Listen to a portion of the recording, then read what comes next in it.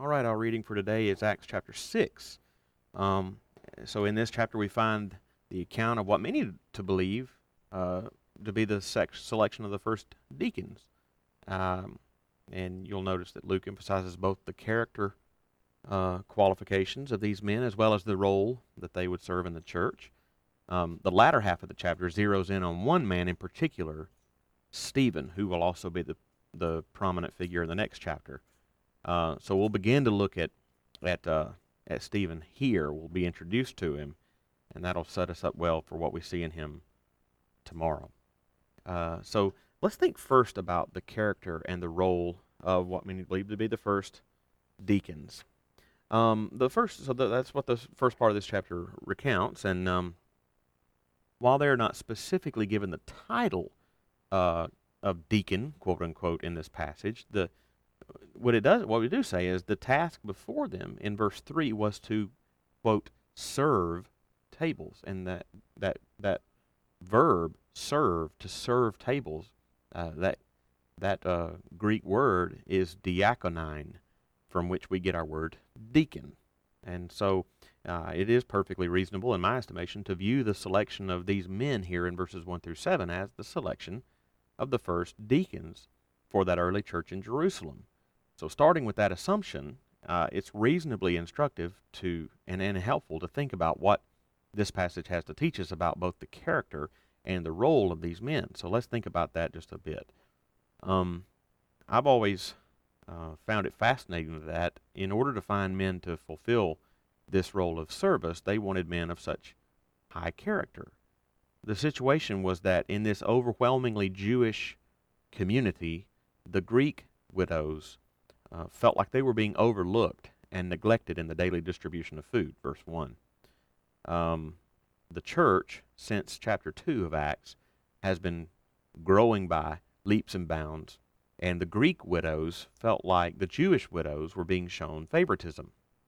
The apostles felt like the most pressing need was the prayer and the preaching of the gospel, verse 4, and they knew that those things, the preaching and prayer, would fall by the wayside or would suffer if they were the ones solely responsible for making sure that the food was distributed equally. So they wanted to select certain men for that task.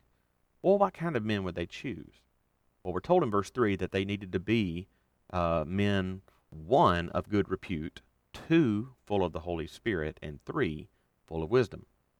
Character came first in the selection. They wanted men with good reputations, meaning they had proven themselves as honest and capable men. They had proven that they were humble and servant-hearted men.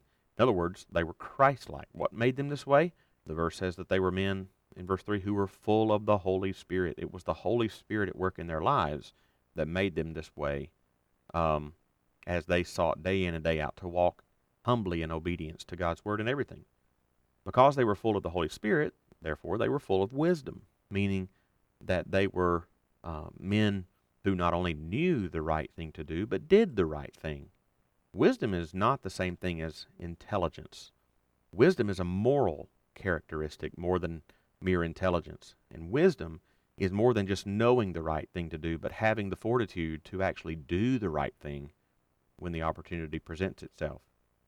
These were the kind of men who were to serve as deacons, and the character of the man is just as important today as it was then in the selection of deacons to serve in the church.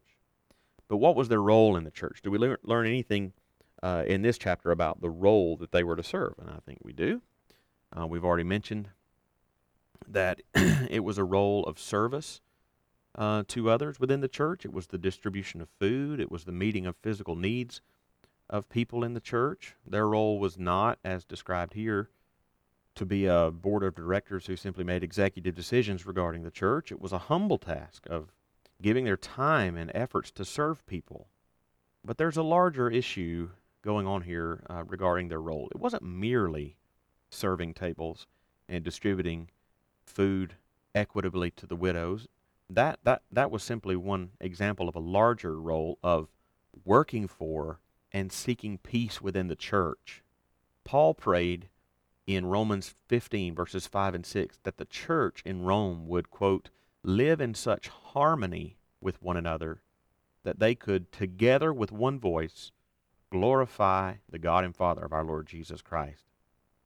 Jesus himself told his disciples in John 13:35 that all people will know that you are my disciples if you have love for one another.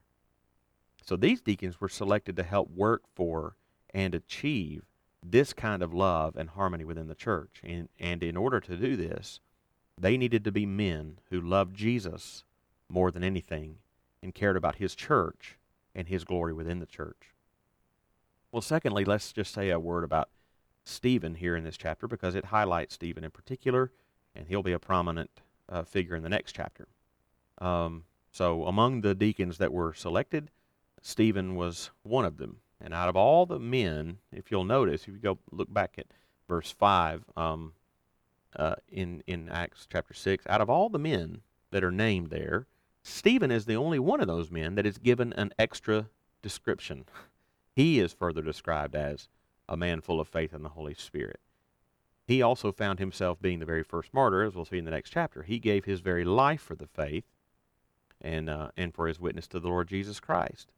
But I want you to notice here at the end of chapter 6 how Luke intentionally describes Stephen in terms so similar to the life of Jesus. First of all, like the apostles, signs and wonders were done through Stephen in verse 8. In verse 10, we're told that the authorities could not withstand the wisdom and spirit with which he was speaking, much like Jesus in places like Luke 20, verse 26. When they were seeking to kill Stephen, it says in verse 13 that they brought forward false witnesses, just like they had with Jesus when he was on trial. See, for example, Matthew 26, verses 59 and 60. So Stephen is a remarkable believer, and so we'll read even more about his testimony in the next chapter. But until then, begin praying that the Holy Spirit would work in your life, and that you would be open and willing for him to work in your life just as he did in Stephen. Some would look at Stephen as a tragedy that he presumably died so young, but aren't we still talking about him 2,000 years later? And isn't Christ still being glorified through him 2,000 years later? Indeed he is. And those are some thoughts from Acts chapter 6.